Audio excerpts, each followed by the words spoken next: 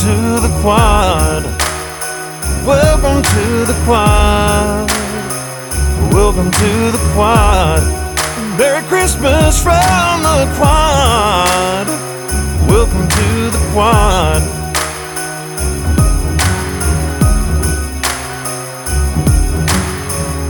What's up, guys? This is the quad with Chris Young. As always, I'm Chris. We got Ryan from Miami. Turning 100 today, baby. We look good. Let's go. We look great for 100. Mr. Gleave. Aging so perfectly. Let's go. Producer Josh. What's going on with the voice today? Nothing. I'm fine. No, voice is not aging perfectly. I'm fine. I have my rock star energy. I'm ready to go. I'm good. Let's party. And Haley the Bear. I like this aging perfectly thing. I don't want crow's feet over here. Which, by the way, the reason that she's bringing that up is she just turned 30. Don't remind everybody. Don't remind everybody, please. Oh, I love it. We've got such a great show today. This is our 100th episode. Thank you guys so much for joining us. We've got a couple special guests that are going to be jumping in. Right now, we actually have Andy Erwin, who is the director of the movie we're going to be discussing this week, American Underdog, as well as Brandon Gregory, buddy of ours, president of Kingdom Story Company. Did I get that right, Brandon? Is that Kingdom Story? You got it right. All right. That was perfect. I want to make sure I get everyone's titles and companies correct. I don't want to mess that up. But the president of the kingdom. I love that. Yeah. President of the kingdom. Go ahead and hit the sounder, buddy. Movies. All right, so unless you've been under a rock, if you listen to this podcast, you've heard us talking about this movie. We got a chance, thanks to both these gentlemen, to go to the premiere in L.A. at the Chinese Theater, which is iconic. What is it, LTC or LCT? Because it used to be TCL. TCL. Oh, Yeah. it's fine. I got the right letters, just the wrong order. It's been Mann's Chinese Theater for forever, right? And so that is such an iconic building to watch a movie in. We were lucky enough to be able to watch the final edit here in Nashville, and then also attend the premiere, which was super, super cool. Thank you guys so very much. And it's honestly a huge, huge honor to have one of the directors of the film, Mr. Andy Erwin. So I love that it also says Andrew Erwin above your the Zoom call. That's only if I'm in trouble. Andy Erwin's cool.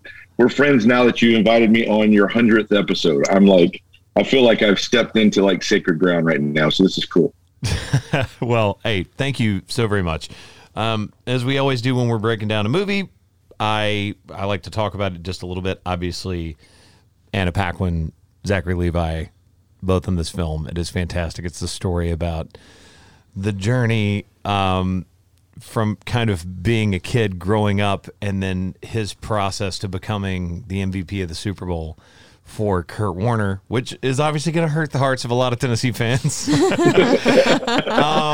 But it's a fantastic film. You guys, and I mean this with all my heart, it's not just because you guys have been so nice to us. This film is fantastic. It made Josh cry. I cried twice. I made Josh cry. That's great. Josh doesn't cry. Josh is not a crier. That's impressive. I'll take that. It is a fantastic movie, and we've obviously been giving away tickets, but I want everyone to make sure they get a chance to go see this holiday because it opens Christmas Day, correct? Yeah, Christmas Day. Yeah, that's the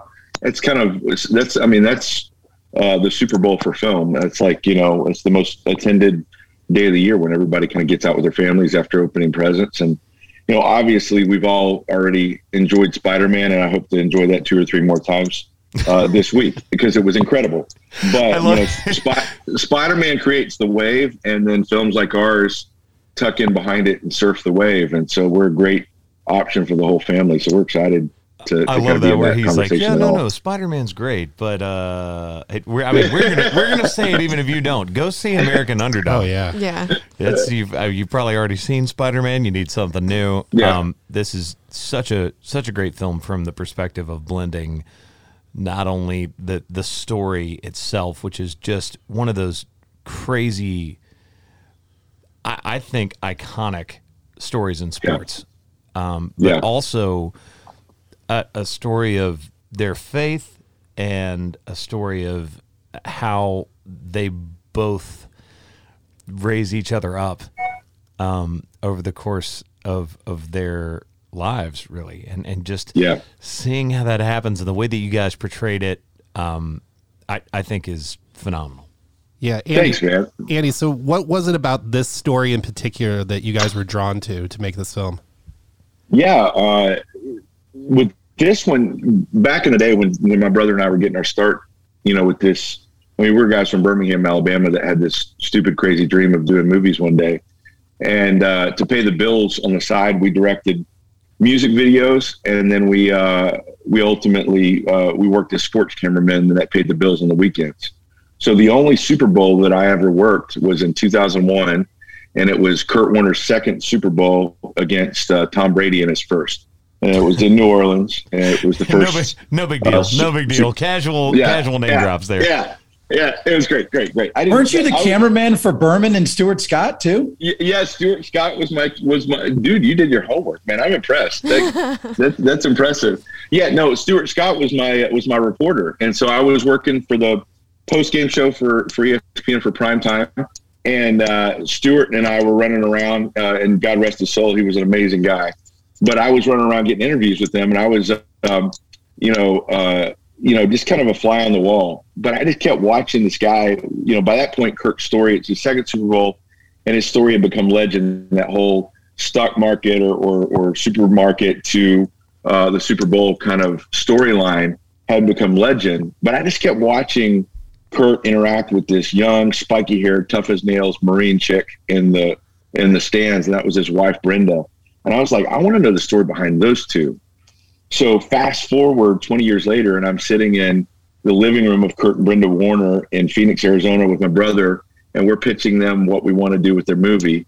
And they decided to trust us and to kind of be in this position. And then, the full circle moment that was really cool is Zachary Levi and I started as young kind of people of faith in LA, 12 years ago. And he was on the TV show Chuck, and I was this aspiring filmmaker, and there was a bunch of us that used to go hang out at his house and just play video games. And so he had his breakout again with Shazam that had put him back on the map, and I had just had a movie that was a music biopic called I Can Only Imagine that did really well.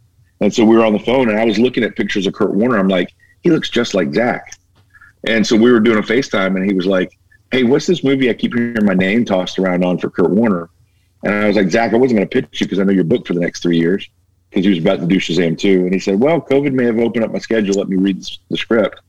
I sent him the script. He freaked out, texting me back at midnight. Yeah, he freaked out, and he loved it. And at that point, he's like, I'm in. Let's do a football movie. And I called my brother and said, hey, I just landed Zach Levi. I didn't mean to. So it just happened. I love that. You're like, hey, man, I accidentally landed this really popular actor. Exactly. Andrew, go ahead. I think your camera work came into play in this movie, and just learning more about your background and your affinity for being on the sidelines. One of the things I noted to Josh, CY, and Haley after we had watched the movie is how seamless the transitions were between the filmmaking and the directing on field and the actual game footage. Yeah. And how precise you were to the hash mark of where plays would happen. That was, to me, one of the most beautiful parts, just looking at this from a cinematic perspective, how beautiful it was that you took the time and care to do that precisely. It was really cool. And Haley, you were specifically calling out like where they would run the plays and they would go between. Yeah. Before Ryan saw it, I saw it, and that's the first thing I brought up. So it was just like even like if it's all right, they catch this over the shoulder corner end zone. It's like that corner post route. And so you had it run in real time, right, so that it would match up with that. Was that just obviously the connection with the NFL, just with the story, but we heard from Brandon specifically, he was like, they were very open to letting you guys have footage and use footage. How important was that to the actual filmmaking process for you guys? Part of it was just born out of necessity. Orson Welles said the absence of limitation is the death of creativity. And the idea that sometimes you don't have everything you need. So because of COVID, we had to shrink the shooting schedule down from 45 days to 30 days. And we were like, we have 3.5 days to shoot the finale for this film, the last 25 minutes of the film. And like, that was impossible. So we're like, how do we do this? And we started looking into it, and we just said, you know what if we did this like Argo did for a political thriller? What if we kind of rooted it in like the archival footage and made it like, this is a moment in time that's happening now instead of happened in the past. And so we got the stunt team together, and we choreographed all the plays to be an exact replica, to where it was a dance, where anything that they were doing on the replays, we did it exactly the same way. So it allowed us to kind of go back and forth and finally earn the right with the audience for there to be this seamless transition where it's both happening at the same time. And Levi did his homework of really getting his footwork down to really look like Kurt Warner played, and the rest of the stunt team just followed suit. And it was, we weren't sure it was going to work, but when it finished it, and we were like, hey, I think we pulled it off. It was cool. I mean, for me, and it was something that obviously we've discussed a lot now with everybody, with the exception of Ryan, who's only seen it once, but we've seen the movie twice now.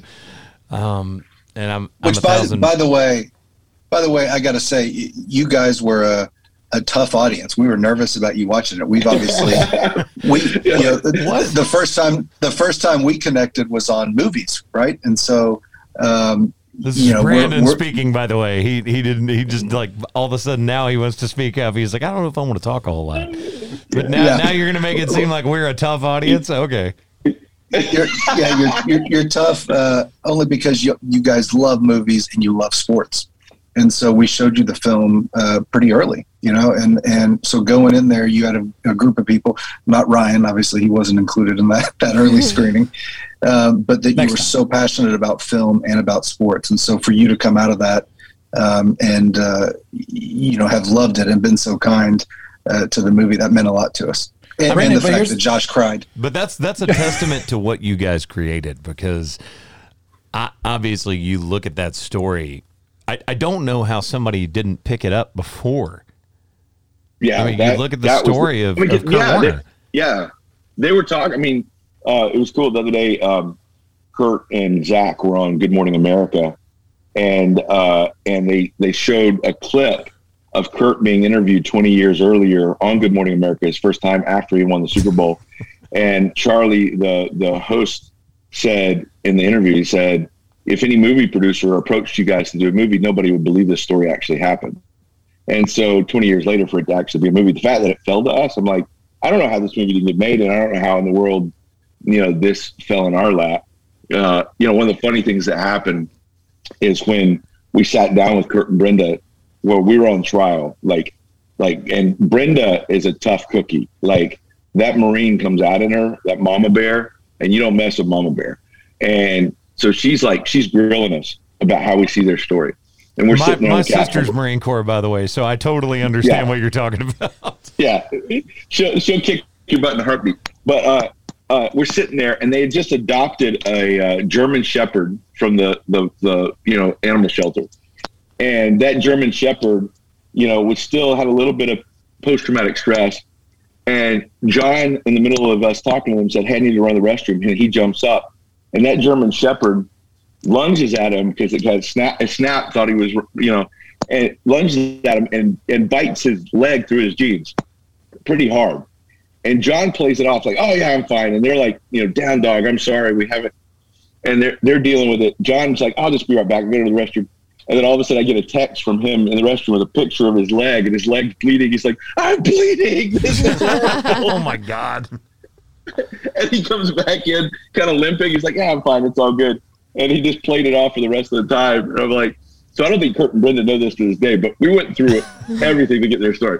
So at the end of it, we got a text from Brenda. She's like, you passed the test. So I don't know if the dog was actually a planned part of the Marine interrogation, but I guess we passed.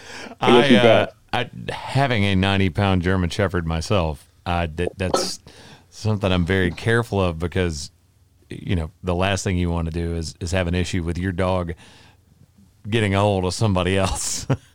And Yeah. Oh my God, that's crazy. That's crazy. So is that the coolest story you have from this whole movie? Do you have like another story that jumps out in your mind just from either filming or something random that happened that you left in? Like I gotta always ask that question because there's so much that gets left on the cutting room floor with you guys. I mean, there's so much that goes into the editing process. I know how hard that is.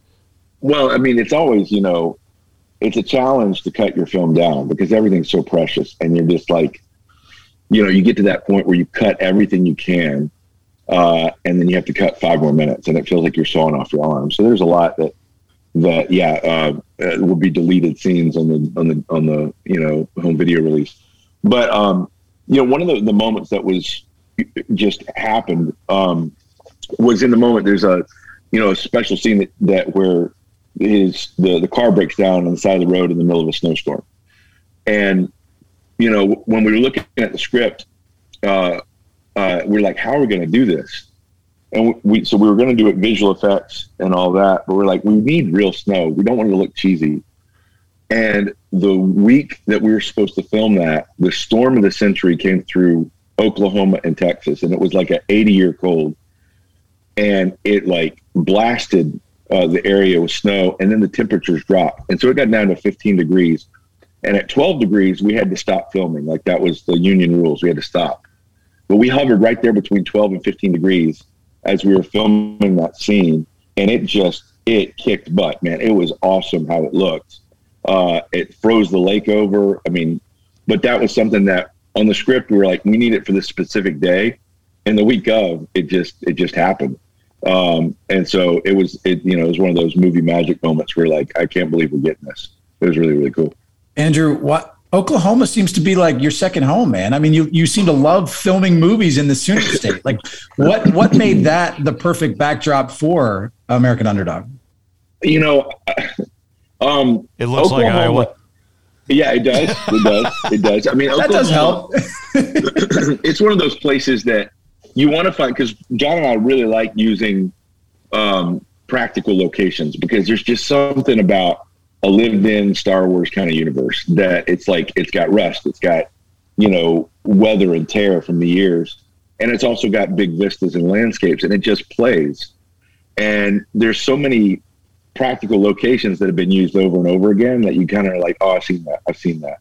But Oklahoma was like fresh territory when we came in to do I Can Only Imagine. And then the other thing is they really have been aggressive on wanting film. So they've gone after movies like ours. I mean, I think Scorsese's filming his new movie there right now, the Flower Moon movie or whatever it is. Which has a lot of country artists involved.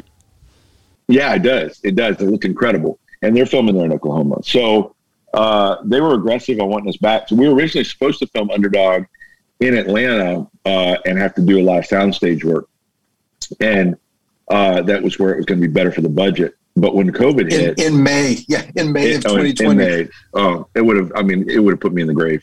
But when COVID hit, Oklahoma came back and said, we can figure out a way to get you guys filming a lot sooner. And we're like, and it looks better. So we were like, let's go back to Oklahoma. So yeah, in fact, I think Zachary Levi has actually set up, he's trying to set up a film studio there right now. He fell in love with the place. So Oklahoma's got a lot going for it with film. I love filming there. That is something that I did not know. Just from the perspective of obviously a lot of stuff gets filmed in Atlanta for that reason because they're very right. They have like an outreach program basically to anybody that wants to direct a film or a show. They're like, hey, we'll help you cut your budget down. Yeah. Which want to save some taxes? Let's go. Yeah, but I didn't realize that Oklahoma was one of those spots. I didn't know that. It's recent. It's like Atlanta is definitely. Atlanta's actually doing more work now than Los Angeles. But there's these like little pocket kind of niche markets that pop up. And for a while it was North Carolina, and then it was New Orleans, and now Oklahoma is kind of the newest to kind of get aggressive in that second tier. And I think it's got a lot going for it. And the locations are like anywhere you drive in the state. If you drive 2 hours in one direction, it looks completely different. I mean, I lived in Arlington, Texas, and spent plenty of time up in Oklahoma, so I know exactly what you're talking about as far as you can drive and see a lot of different things. But it's so wild to me that you guys were able to do most of that movie in Oklahoma. Yeah, I mean, it was a mixture of like Oklahoma, and then it provided all the locations we needed for Iowa. But then for the end of the movie, we needed somewhere where we could kind of own it, almost like a soundstage.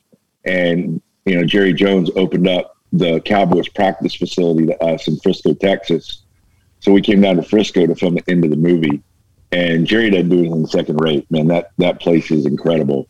And so we used that to film the whole end of the movie. And then everything else is digital. It's like this whole digital world we had to create for the stadiums and stuff. And when we were filming it, John wanted to film the football from the inside out. So he didn't want to do like the traditional TV camera angles shooting from a long distance. He wanted to kind of Saving Private Ryan and put the camera in the action. And when we're filming it with the visual effects team, we're like, I think this will work. Like, we got to make it work. And then, when I started seeing the visual effects, I was like, I hope it just doesn't look just like a Nike commercial or something. And when I saw the final product, I was like, this looks like real. It's photo real. And so it turned out great.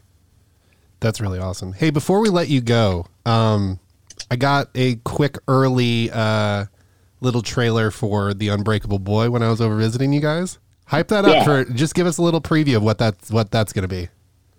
Yeah, Unbreakable Boy comes out in March, and John Gunn, who is a filmmaker friend of ours that I think is better than us. He's incredible, but he actually was one of the writers on American Underdog, and he had written a script based on a true story about a kid that both is on the spectrum with kind of Asperger's and also has a brittle bone condition. That his true story about how he affected his alcoholic father and kind of saved him. It was just captivating. And John Gunn had written a script for it and sent it to us while we were in pre-production for American Underdog. And he's like, I really want to do this movie. And we read the script and like, it's incredible. And while we were in pre-production for American Underdog, Zach Levi somehow got a hold of the script and he read it and he's like, dude, can we do both movies back to back? And I'm like, we can try. And so Unbreakable Boy actually slid in and filmed right before we filmed American Underdog, and they killed it. It is a great movie. It has the feeling of kind of Wonder meets Juno. It's really, really good. And so that one is getting high marks and will be out in March, and something for the audience to look. And I think the trailer is going to be on the American Underdog print coming out on Christmas Day. And Ryan, we'll let you screen that one first. Yeah. Finally. Thank you, boys. I will say, from all of us to you, first and foremost, thank you so much for being so kind to our podcast. And so every single person listening to this, if you do not go watch this movie, we will be dramatically disappointed in you because it is fantastic. We've done everything. We've given you free tickets. We've talked about all the things. But it's spectacular. Great work, guys. Seriously. It's something that, the only way I know how to compare it to anything that I've done is the process of making a record. And it takes so long, and no artist perfected. It's, it gets abandoned at the end. You finally get to the point where you're like, I don't think I can change anything else.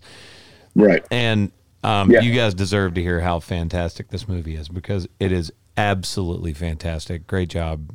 And everybody within the sound of our voice needs to go listen to this. I'll be posting about it on my pages. We'll post about it on the Quad page. And by the way, it's unanimous, right? We all loved this movie. Yeah. Unfortunately, we already did our hot take on sports movies.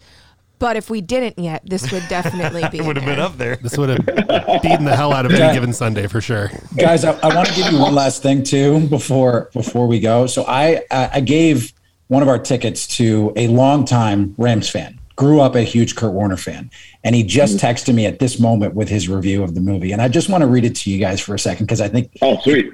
It gave me chills reading it. So he said, American Underdog was so good, easily one of my favorite sports movies of all time. I learned a lot about his come up that I hadn't known before, like his one-day stint with the Packers, for example. But everything else was so spot on, even down to the local news station's mic flags from that time. Toward the end of the movie, I felt like a 7-year-old kid all over again, reliving one of my coolest moments of my life as a fan.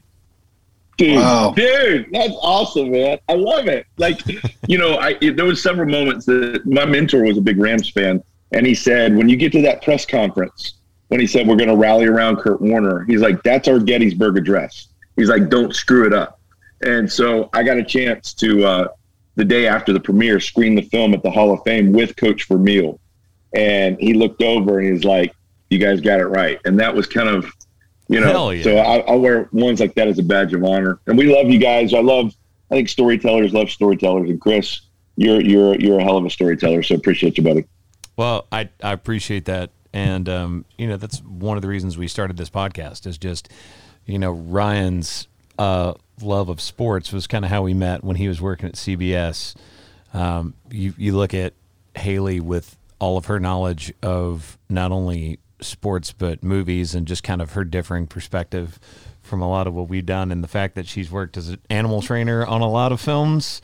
That's awesome. Which is really, really cool. And then, obviously Josh and I have the relationship of being friends and writing songs together. And that was kind of how this whole thing got started. But one of the things that we were all passionate about is movies. And it's an honor to talk with you guys. We really appreciate it. Yeah. Well, congrats on 100 episode, guys. Appreciate y'all. All right. Y'all have a happy holidays. Merry Christmas. Cheers. Go see American Underdog, guys. Merry Christmas. Thank you, guys. Thanks, fellas. Appreciate you guys. Bye, Y'all rock. All right. We'll talk soon. All right, guys. Well, again, I will say it for like the 1,000th time on this podcast. Go see American Underdog. Absolutely fantastic movie. Loved having those guys on. So let's move on. Let's go to music. Music. All right, guys. We're going straight from guests that were directors and editors of a film to one of my favorite artist on the planet. Great guy, fantastic songwriter, and one of the guys I played a show with a couple weeks ago up in Kentucky, Mr. Ryan Hurd.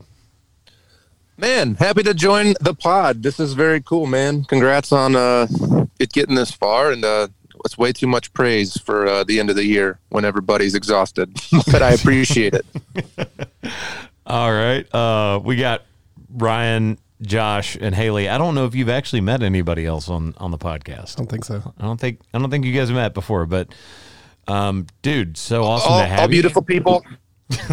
You have a great name, Ryan. See you guys, and thank you for having me.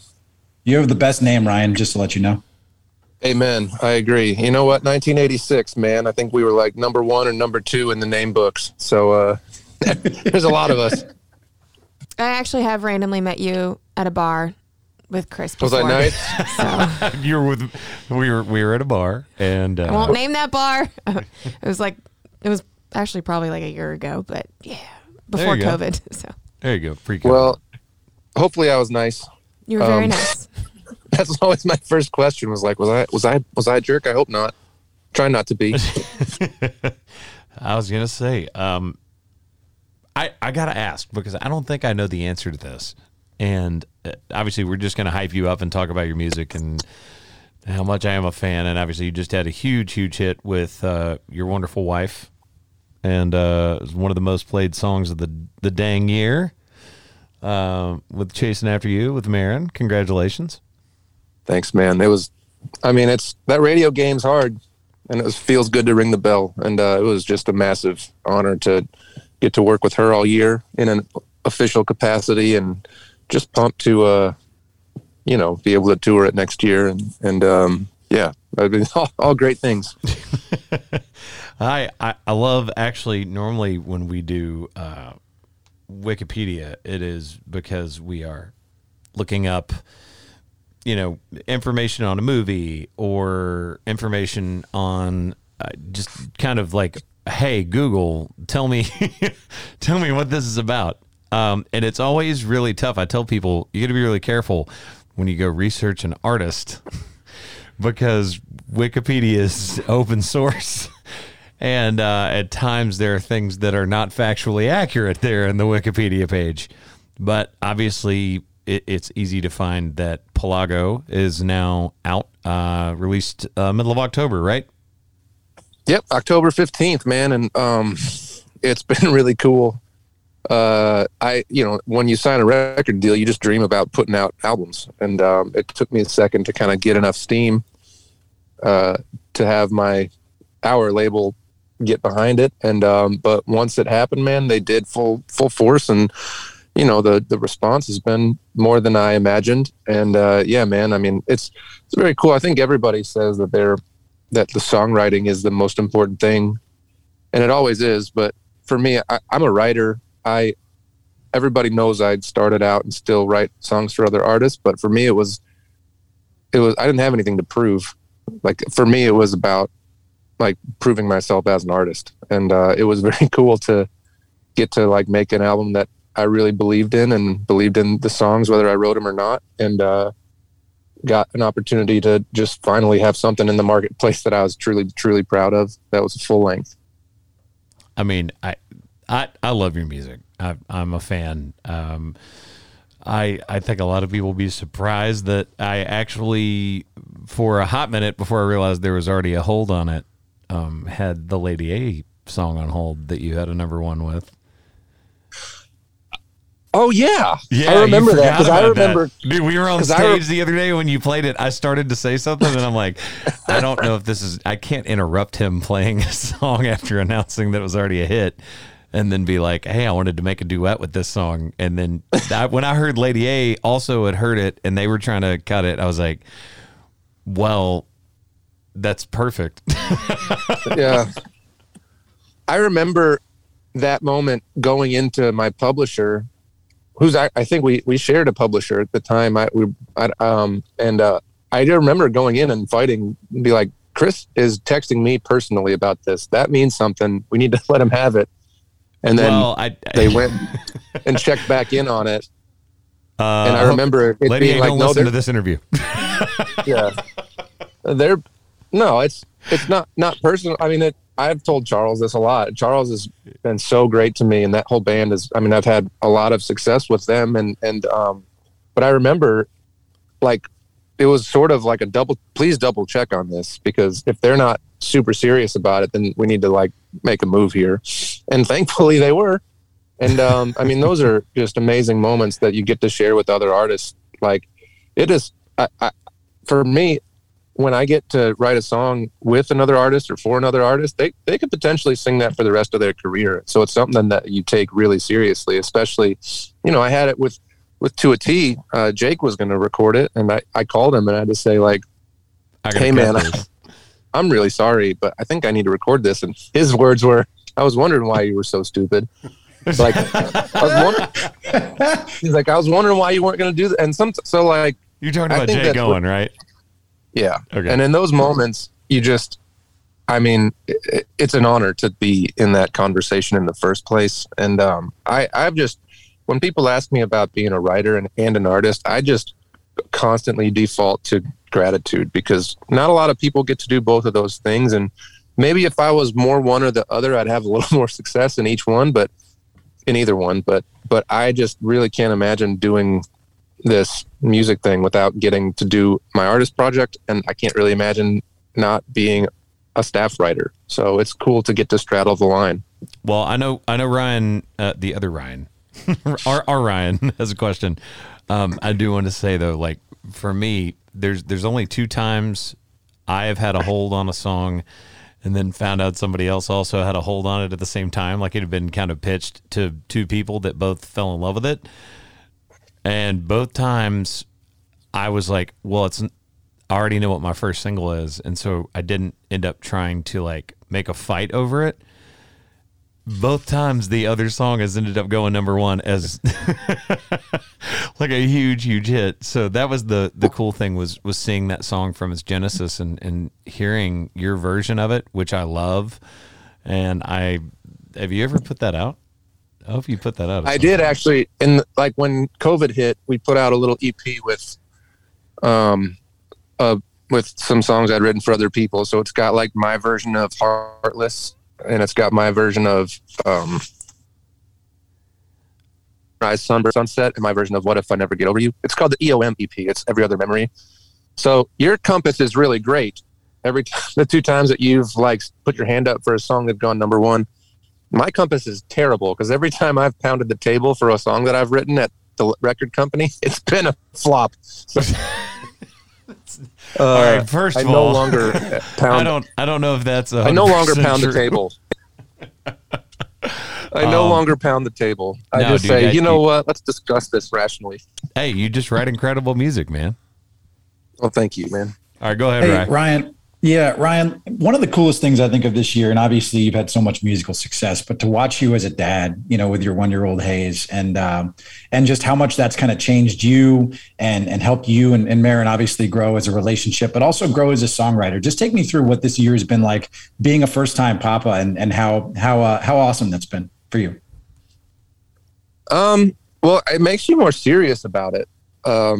I think that when you're single or you're married and you don't have kids, it's sort of, you know, you obviously need to make a living, but the stakes are a little bit higher when there's a kid, you know? And so I think that, like, they call it baby luck, but I think the truth to it is more like, man, you got to get focused when someone else is dependent on you. And I think a lot of times that's the case for writers and artists is like, man, that kid puts some perspective in your brain. So, man, we love being parents, and our kid Hayes is so special, and he's just easy.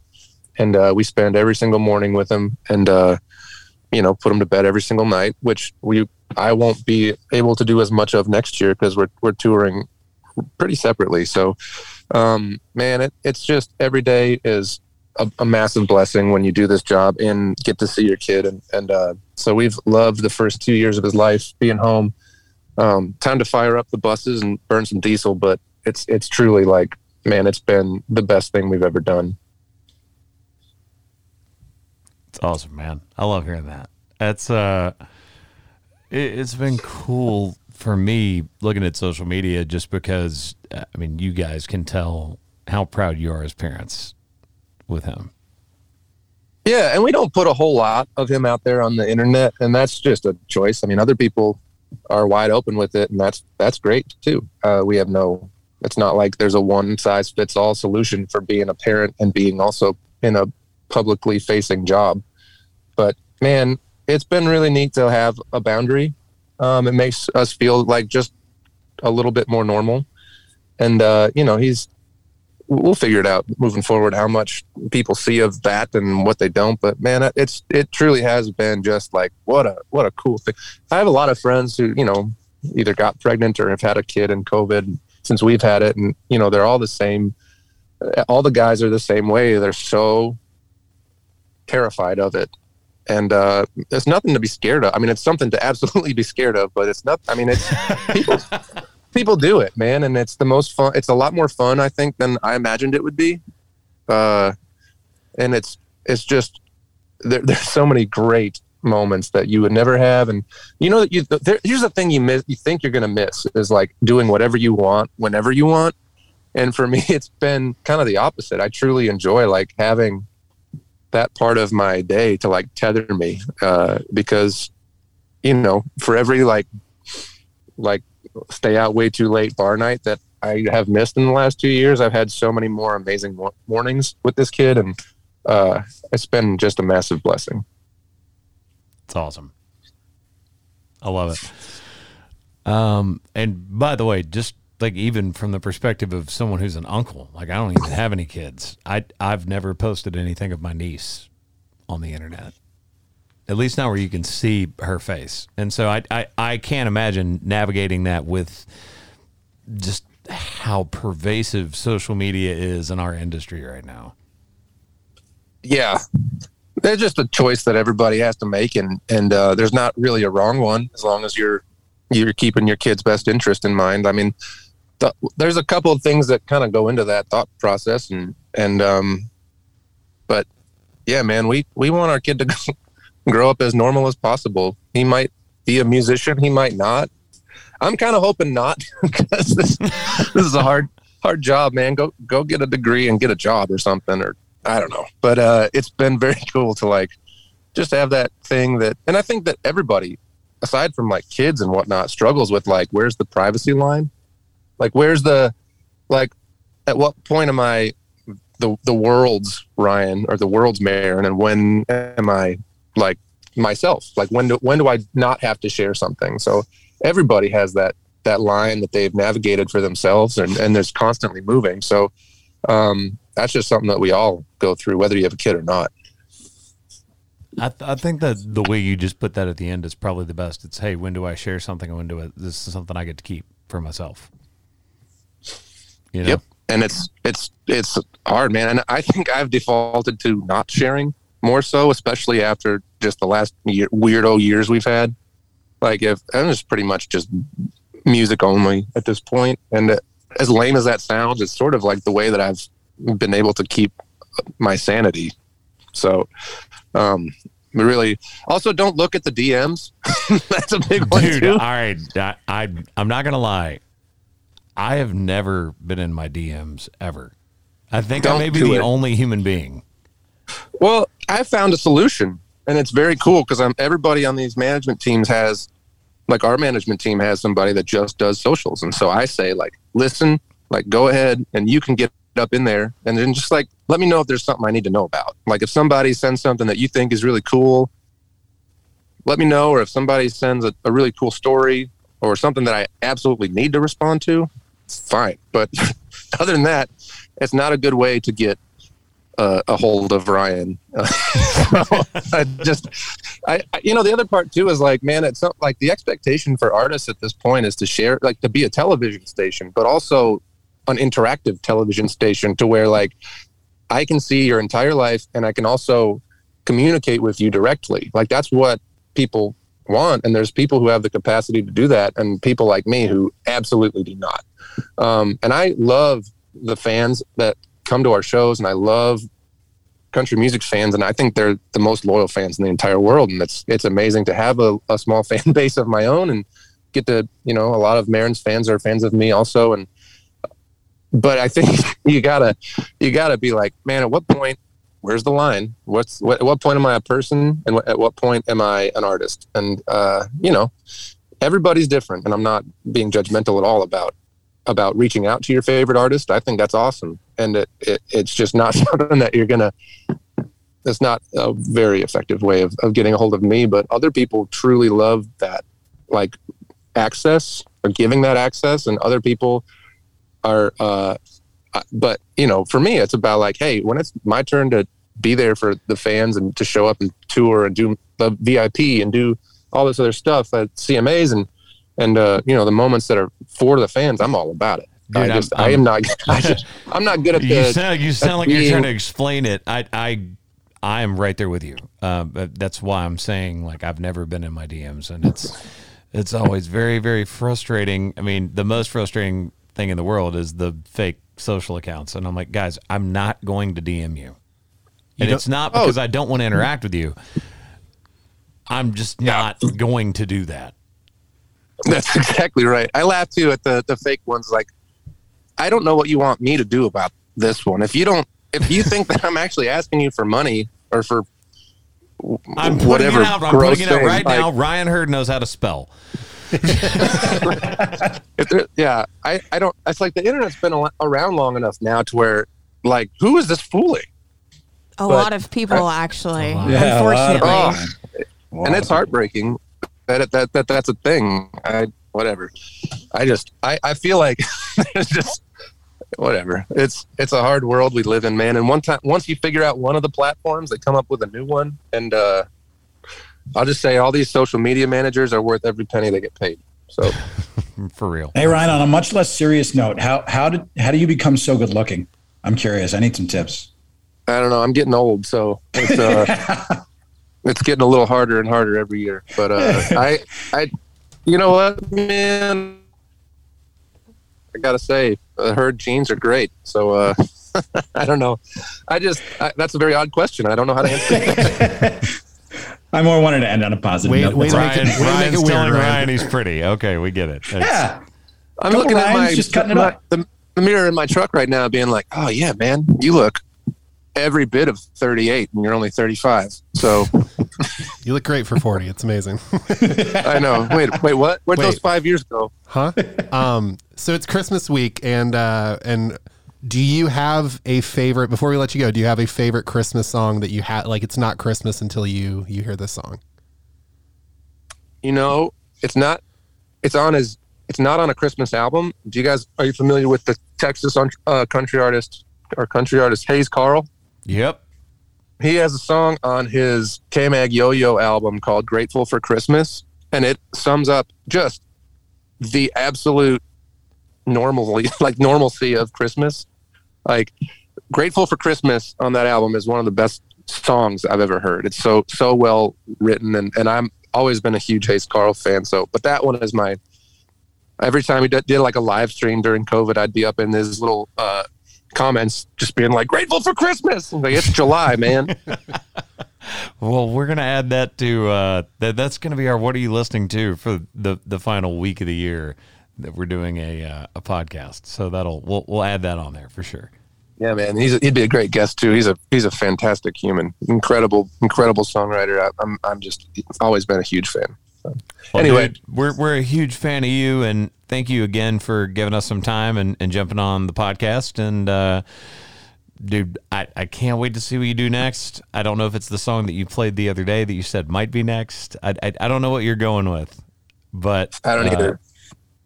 I know it's going to be fantastic. You're so dang suggestions talented. Welcome.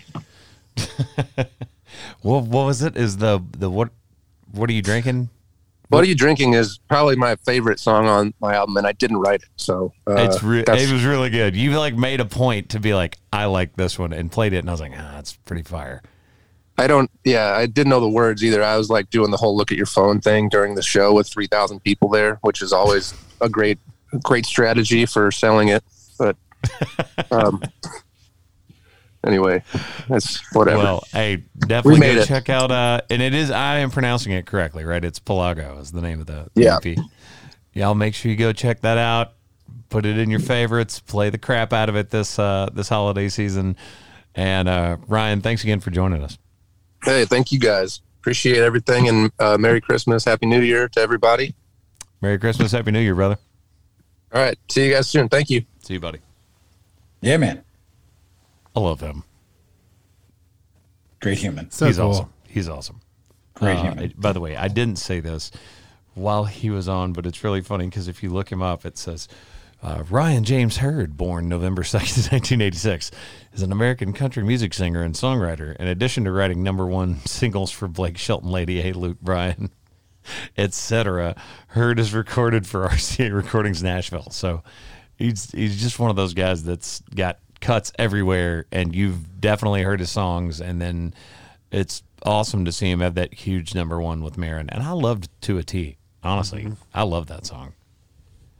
So, yeah, go... Gets the people going. Go stream Ryan Hurd music. Do it. Do it. Let's go to sports. Sports. Hoo boy. The one time the Cowboys need Tom Brady to win a game. I believe that was like that if we would have clinched a playoff spot if Tampa Bay won, and they didn't. Oh, really? They got blanked 9-0, which is like looks like an old Cowboys score from like 10 years ago. Oh, yeah. That is the first time Tom Brady has been shut out in a span of 255 games. 15 Do you years. know That's do insane. you know the last team to shut him out? No. The Giants. It was the Miami Dolphins. And do you know who was coaching the Miami Dolphins at that time? Shocker, course it Ryan. was. Freaking shocker. Florida What's that man. you want to bring up about Florida? Do you know who the coach of the Dolphins was at that time? No, but I bet you're going to tell us. Nick Saban. Oh, Lord. He's a coward. Come back to the NFL. This is my new corner. Nick Saban is a coward. Come back to the NFL. Let's go. I had like something- this hill and mountaintop you're on. It's great. How'd the Chiefs do this week? We won. I We was are- really hoping you were going to lose, and I thought you were. The Kansas City Chiefs are the undisputed #1 seed in the AFC right now. We're back, baby. You know who You is almost not lost the last 2 games. We won the last 2 games. We are back. All right. I do have to bring this up because I have a problem right now, and I've even fed into it. So I have to like check myself almost, where the Cowboys have won these games against their division opponents who have beaten other teams in the league. the Washington football team is pretty dang good. And instead of being like, yeah, our defense is fantastic, we're like, what's wrong with our offense? If we can beat everybody with defense and just have an offense that can run the ball and Dak Prescott throws a touchdown or two every game, I'm going to shut up and That's just fine. It's It's fine. It sucks for fantasy, but it's great. It's great for your team. I'm going to shut up and just enjoy the fact that my team is winning. When do the Bears play? Tonight. Ooh. I don't even give a crap to watch the Bears anymore right now. Oh. It's pointless. Why? Sorry. They're going to try and win? Wait, for what? how No many- reason whatsoever. Do we have 2 Monday night games? Yes. Yeah, There's and- one. and We have a game Tuesday every day this because- week. Every day this week. Except- Again, we're seeing this huge issue. I think everybody thought we were kind of getting away from it, and now like the COVID issue is becoming a problem, not just with NFL, but with like our friends got shut out of the UT game because they canceled that an hour before tip. NBA just they're allowing hardship signings now, so you can add people to your roster out of nowhere. Oh my God. Josh, this is your opportunity. What are you talking about? You should be excited about this. That's true. We need to. I'm going to die on this hill. 10-day Josh. That's what we're doing. 10-day contract Josh? Josh. All right. Oklahoma City Thunder. They could probably. They don't care about winning. They can Let's use go. the jumper. Let's go. Sign Josh Cleve. Poku to Cleve in the corner. Let's go. Let's 10-day go. Josh. 10-day Josh. 10-day. All right, my favorite NFL story of the week. Jackson Mahomes. Oh, I hate this so much. All right, so first of all, this poor bar in Kansas City posted this. You could tell they took it down, and the management posted an apology the next day. Leave it up. Leave it up. If you say it and you mean it, leave it up. And the rest of the world was behind you. Leave it up. They were behind you. Everyone hates Jackson Mahomes. Have you seen He's this, a Ryan? spoiled little. I'm going to shut up. Bear noise. This is the post, not in its entirety, but I'll just go for the greatest hits. Dear Jackson Mahomes, we're sorry that we set boundaries that you tried to ignore. Oftentimes, people with unearned status and a sense of entitlement think they're above the rules and will lash out at the employee enforcing them. We're sorry we could not seat your very large group. As you probably saw, our bar is very small. We're sorry that you have the reach that you do, or at least that you think you do, and that instead of using it for something positive, you decided to use it to try and crush a small business. We survived a global pandemic. We'll survive your ego. Holy crap. And then at the very end, they go, we're sorry you didn't reach out to us first before taking to social media. But then again, this is an expectation we would have from a mature and rational person, not someone who pours water on fans and dances on memorials of tragically lost people for TikTok clout. We've not been fortunate enough to be born into a much more talented and much more famous family, but we would like to think that if we did have that much luck, we would use our influence in more responsible ways. We hope our apology finds you well. Leave that up. Holy crap, what a roast. It is perfect. What a roast. Absolutely perfect. You have any words? Uh-huh. What the hell? Yeah, so I was trying to figure out. Roasted. I didn't see which bar it was until just now. Have you been there? I have been there. Yes, Do you want to go ahead and say who it is? I don't want to. it is. Must have been a bar called Brady's since it dunked on a Mahomes. It's called SOT in Kansas City. You can find them on Instagram, SOTKC. Over in the Crossroads district. It's not a very big place, and the story is he rolled in with a crew of like 20 and demanded tables, and they're like, "Sorry, man, like We ain't got anything. we don't got anything." And that's when he took to TikTok and Instagram to try to take them down. I loved it. This is the Kansas City spirit that I love. It's like, we love your brother, but F you, Yeah. Jackson. How does Patrick Mahomes have such diversity in his life that how does he deal with it between his fiance or wife I was like, where are we going? and his brother? Like, how do you have that much in your life to maybe that's what makes him play good football? How different is your sister? How different is your family? You know what I'm saying? Like, this is, you can't answer for everyone in your circle. You know what I mean? So it's tough, but Eh. Yeah, how do I say this tactfully? I liked what the bar did. I'll say it that way. And I'm sorry. you know, I mean, Patrick is like the most well-liked athlete, both in Kansas City and possibly Right? like just in Like general. even if you don't want him to win, you're like, what a nice dude. Yeah, it's like Patrick Mahomes and Steph Curry. How is he that disparate from Yeah. his brother? But does he look that much better because of who he surrounds himself with? No, He's just like, I my mean, maybe. brother's going to be a dick. I don't know. I mean, that's sort of the drama, right? You can see videos of like Jackson and Pat's wife, Brittany, doing a TikTok dance. And you see Patrick in the background just shaking his head, being like, why am I here right now? What's happening? So basically what I'm saying is social media ruins everyone. That's what I'm saying. All right. You know what? On that note, let me give you an uplifting social media moment. Mr. Chasteen, I believe is what he is called on socials, put out a post, and he was like, if any major sports team responds to this TikTok, I'll cancel finals. And everyone responded to it. Like Every team. It went viral. It absolutely exploded. His class had like a ton of fun making videos with their teacher. And this guy used something where, you know, we all see all the bad stuff, but he used it for a great moment. Everybody decided to rally around it. And it was really funny because not only were like the major league sports teams, like the Bears, the Lions, I think the Lions were the first ones to respond. The Lions are the one who sent them that massive TV. Right, because he was trying to find like one of the old 200-pound Yeah. TVs that only Strapped if to a you're cart. me and Josh Cleave's age, you'll remember. Are you kidding me? I got all that. Did y'all have that in Yes. school? All right. It was strapped to a rolling Some people cart. don't know what he was talking about. Like he did an interview on, I think ESPN, where he was talking about, he was like, I was trying to find like one of the 200-pounders that I could roll in on the cart for movie day because finals got canceled. But it was just really cool. It was a really awesome moment. And then on top of everything else, like in the comments, somebody goes, how did Jake from State Farm get here? And it was actually the account for Jake from State Farm just commenting in the middle of it. He goes, what about someone who represents an insurance company? It was awesome. It was awesome. Now, I thought all it the was way really down cool. to the Pizza, like Pizza Hut and Papa John's are trying to compete for a pizza party. Like it just, That's it was awesome. That's when the internet is used for good, not Yes. Thank you for using your powers for good.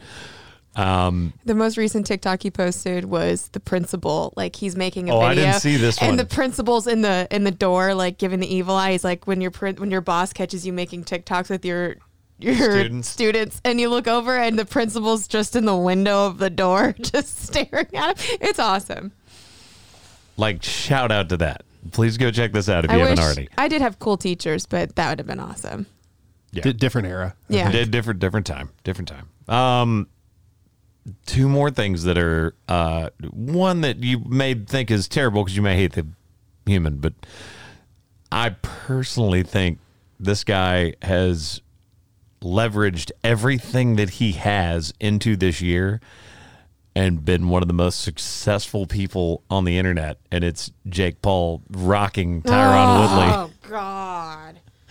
Absolutely bodying Tyron Woodley with a right hand. And Now, Ryan, you were there, right? Ryan was there, and I Yeah. want Ryan. I need you to talk with Haley because Haley thinks it was fake. Okay, let me just. And I want to know from someone that was there because I don't know. He purposely dropped his arm to take that right hook. Yes, he Let did. me dispel. First of all, Tyron Woodley was winning that fight prior to that knockout. He was going to win that fight.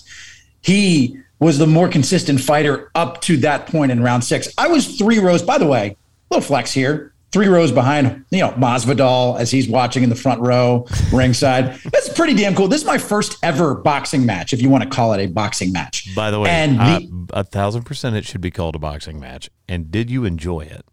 The energy, the drama, the entire spectacle of it was sensational. I am all in now on the MMA boxing experience. Are you kidding me? I don't know if I can ever. Jake Paul I don't know is if I ruining can ever. boxing. No, first of all, Jake Paul is He is making it basically a joke, a freaking joke. It's first of all, I mean, he hasn't really fought anyone in the boxing space that's a legitimate boxer. So we can put that out. He's 4-0 with 4 knockouts. But the bravado, he is very much McGregor-esque. No. Yes. No, he did not knock out Tyron Woodley the last fight. That was a decision.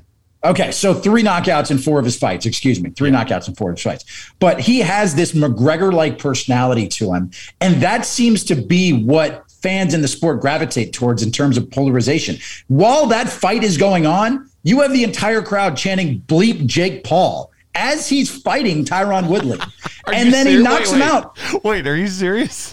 I swear to God, and I don't know, it might be hard to hear on Showtime when you're watching the fight, but the entire crowd. To be fair, I did not watch it. Did you watch the fight? No, I just watched the clips. All right. Did you watch the fight? No. The reason that I am giving this guy props is because, again, he's doing exactly what Ryan's talking about. He is creating the guy that you want to see lose. The ultimate heel. That's what Floyd Mayweather was his entire career. Oh, don't even compare him to Floyd. No. By the way, I character. completely agree with you.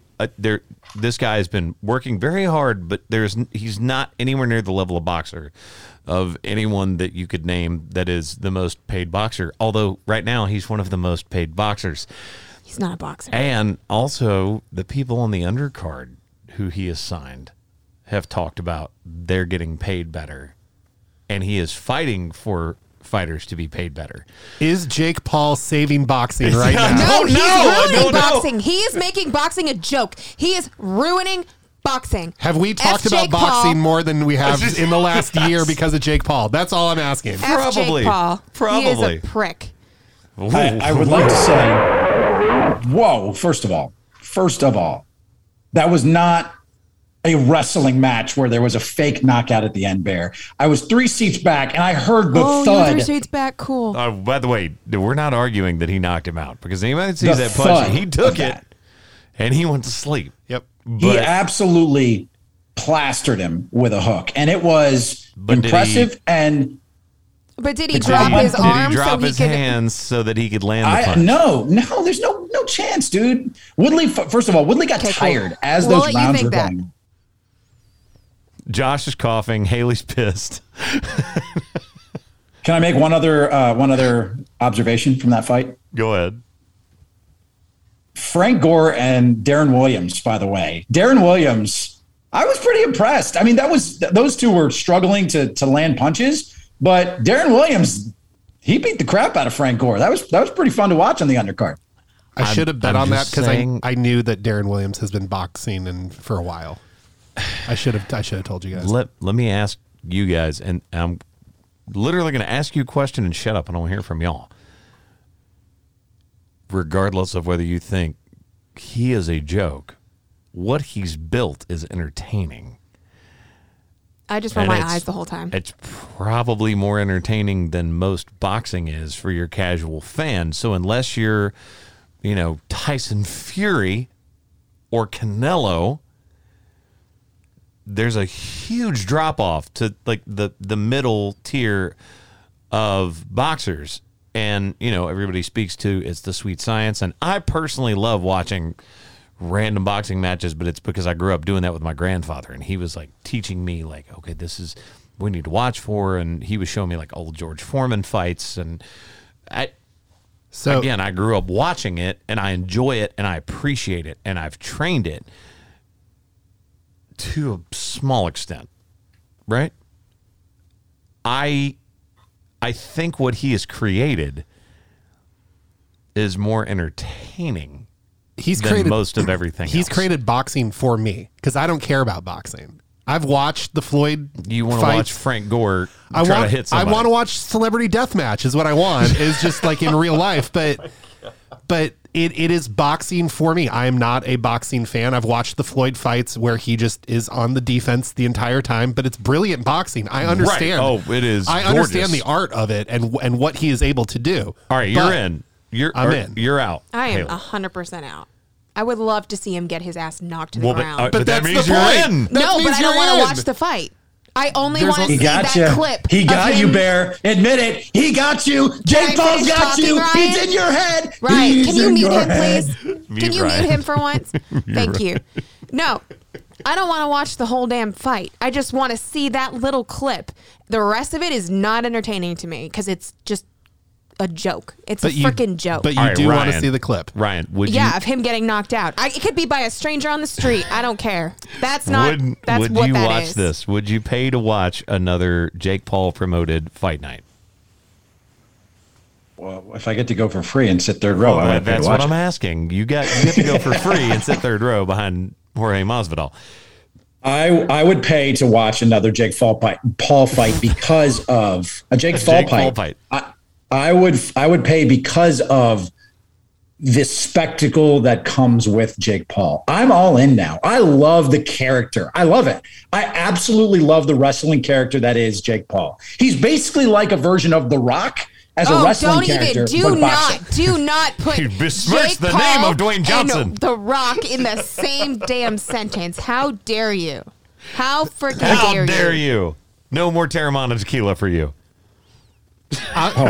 Ryan, I'm with you, dude. I've never wanted to go see a fight, and I kind of want to go see the next Jake Paul fight. Like, I Let's really go. So, hypothetically, would you want to go to the next No, one?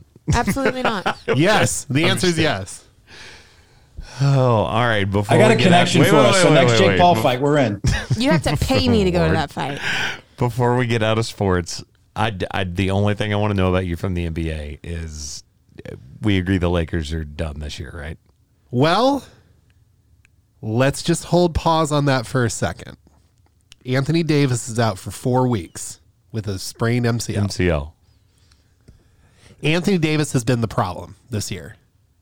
I know that. Whoa, not Russell Westbrook? Not Russell Westbrook. I've been watching this now, and it is a sluggish, unmotivated, what appears to be unmotivated. I don't know him. I can't. I'm not qualified to say that. It's aggressive. This is not what I expected from you at all. He is just not playing like the Anthony Davis that we have watched for 8+ seasons. And so what ends up happening now is a return to one of Ryan's heydays, the 2011, 12, 13 Miami Heat days, where now LeBron James is posting up again.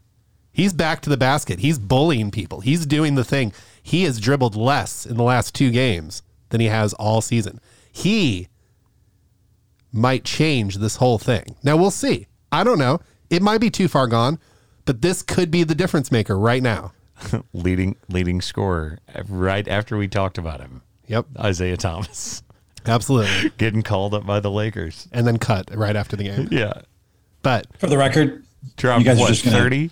it's like 29 in 24 and then minutes. and then they dropped him. Yep. It's one game.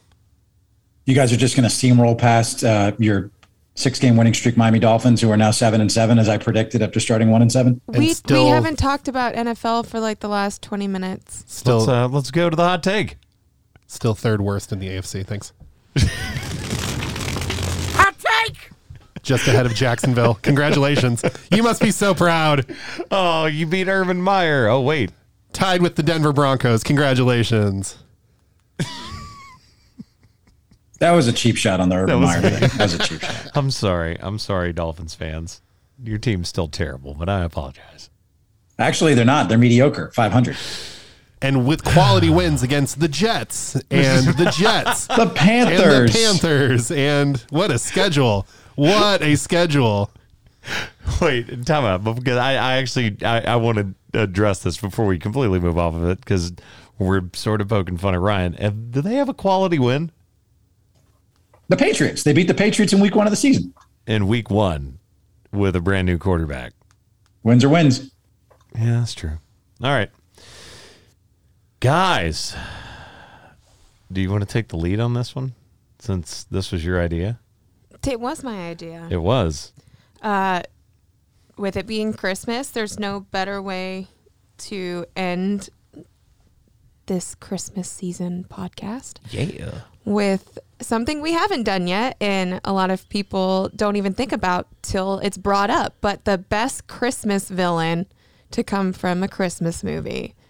Now, there's a really, really good one, and everyone's going to think of the one, but in the end, he's not the villain. So I'm not going to say that he was the Christmas villain. Oh, come on. Yeah. Would you say he had a change of heart? The girl. The Grinch. Someone's got to say the Grinch. If not, No, I think we stay away from it. Let's leave that one alone. Because he's not. You're right. He's the good guy. in the end, he is the good guy. He's And just misunderstood. even though he is one of the most commonly known Christmas villains for Heart grew 3 trying. sizes that day.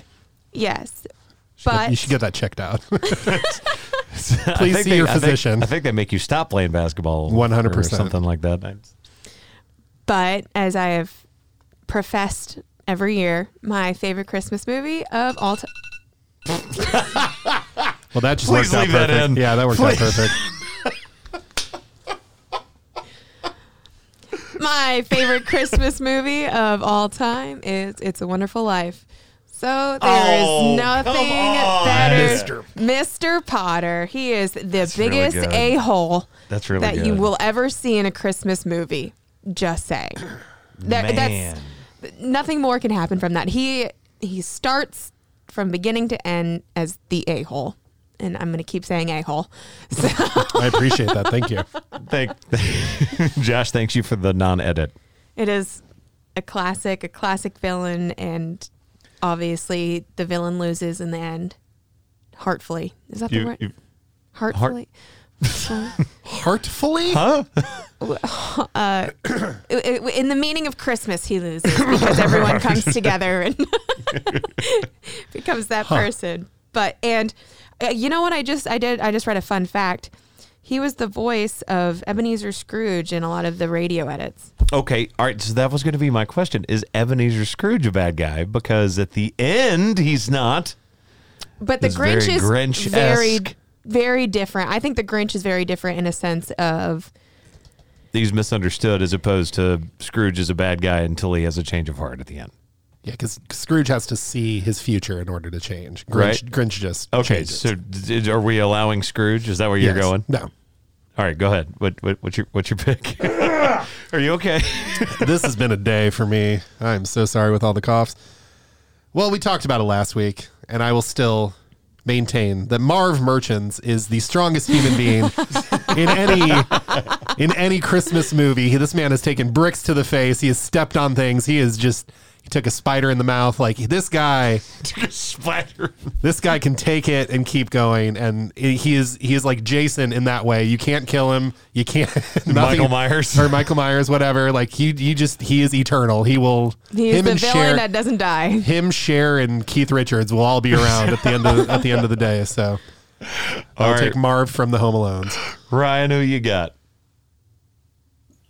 Josh kind of stole mine, so I have to make a little swap to what will be my second least liked villain of all time, and that would be Scut Farkus from A Christmas Story. God help me, Yellow Eyes, get the hell out of here. Not a fan. Scut Farkus is a very Wait, good your one. least liked, or is he your favorite Christmas villain? But I mean, that's what he's saying. He's implying. That's kind of what I'm that's- saying. That's his Like pick. as a villain, kind of like Jake Paul is your least favorite villain of boxing. You know, I can't think of a better Christmas bow. I know what You you're know gonna what I'm say. doing. You just It's wait. not a You Christmas wait. movie. You wait. It's not a You Christmas wait. movie. You stop. I hate this Ladies every and year. gentlemen, happy holidays. Merry Christmas. And it's not Christmas until this guy falls off the top of oh Hans Gruber. I gotta say it again. Until this guy falls off the top of Nakatomi Plaza. It is Hans Gruber from Die Hard. Not a Christmas he is movie. The best Christmas villain of all time.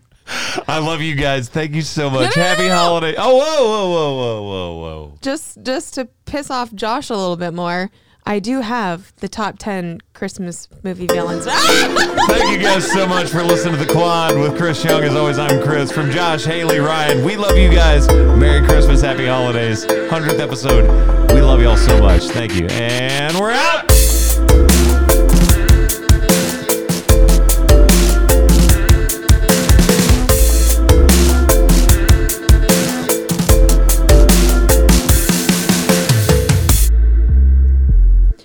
Wait. First of all, I need to hear what the list is. Even though Josh just totally dumped the outro on top of you trying to tell us. Also, for anyone that's listened this far into the podcast, we are going to take a hiatus for a couple weeks. And then we'll be back with video. When we return in January, not only will we be on video, but Ryan will be in Nashville, Tennessee. Join us! A lot of things changing, so stay tuned. Don't go anywhere. Enjoy. Follow the season. Instagram just for updates and fun stuff. We're gonna be posting some content. Don't worry, guys. Oh, also camo hats are in, and get some. Camo hats are almost sold out, so go buy your camo hat right now. Link is in bio. You're gonna see all sorts of stuff. We're redoing the podcast studio. We're hanging stuff on the walls. We're painting everything. It's gonna be a big year. It's gonna be a big year. year. The most important question I have, though, is do I get my own Sports Illustrated cover with an "I'm coming home" with me? And arriving in Nashville Absolutely and just not. in a suit. Is that a throwback from American Underdog? Maybe. We can give you a Players Tribune cover. That's as best as we get. That's all we can do. Well, All right, My next chapter, baby. Let's go. Are you doing top 5 or top 10? let's just do top 10. It's only 10. And from our friends at Regal, the people who put out movies. Number 10, A Christmas Story, Ryan's pick. Mr. Forkus. At number 9, Stripe from Gremlins. Is Gremlins a Christmas movie? They have a Christmas party, and if you say it's not, then Die Hard is not a Christmas movie either. Yeah, but I didn't say it wasn't. And then at number 8, we have Oogie Boogie from The Nightmare Before Christmas. That's a good one. 7, Harry and Marv. That should be higher. That should be higher. 6 is Burger. Yeah. From Santa Claus is Coming to Town, 1970. Yeah. Number 5, Hans Gruber from Die Hard. Top 5, baby. And number 4 is The Bumble. Number 1 in your hearts. Number 4 is The Bumble from Rudolph the Red-Nosed Reindeer. 3, Ebenezer Scrooge. 2, They Have the Grinch. And number 1 is Heat Miser? Mr. Potter. No. Heat Miser, top 10. No Heat Miser. Wow. No Jack Frost. Who put you in charge of reading the list, by the way? Who gave you that title? I gave it to myself, Ryan. Merry Christmas to her. You didn't step up that time, so I had to. Love you guys. Thank you again for We'll see you next year. A fantastic year. And we'll see you in 2022. Merry Christmas. I'm coming home. Shut him up.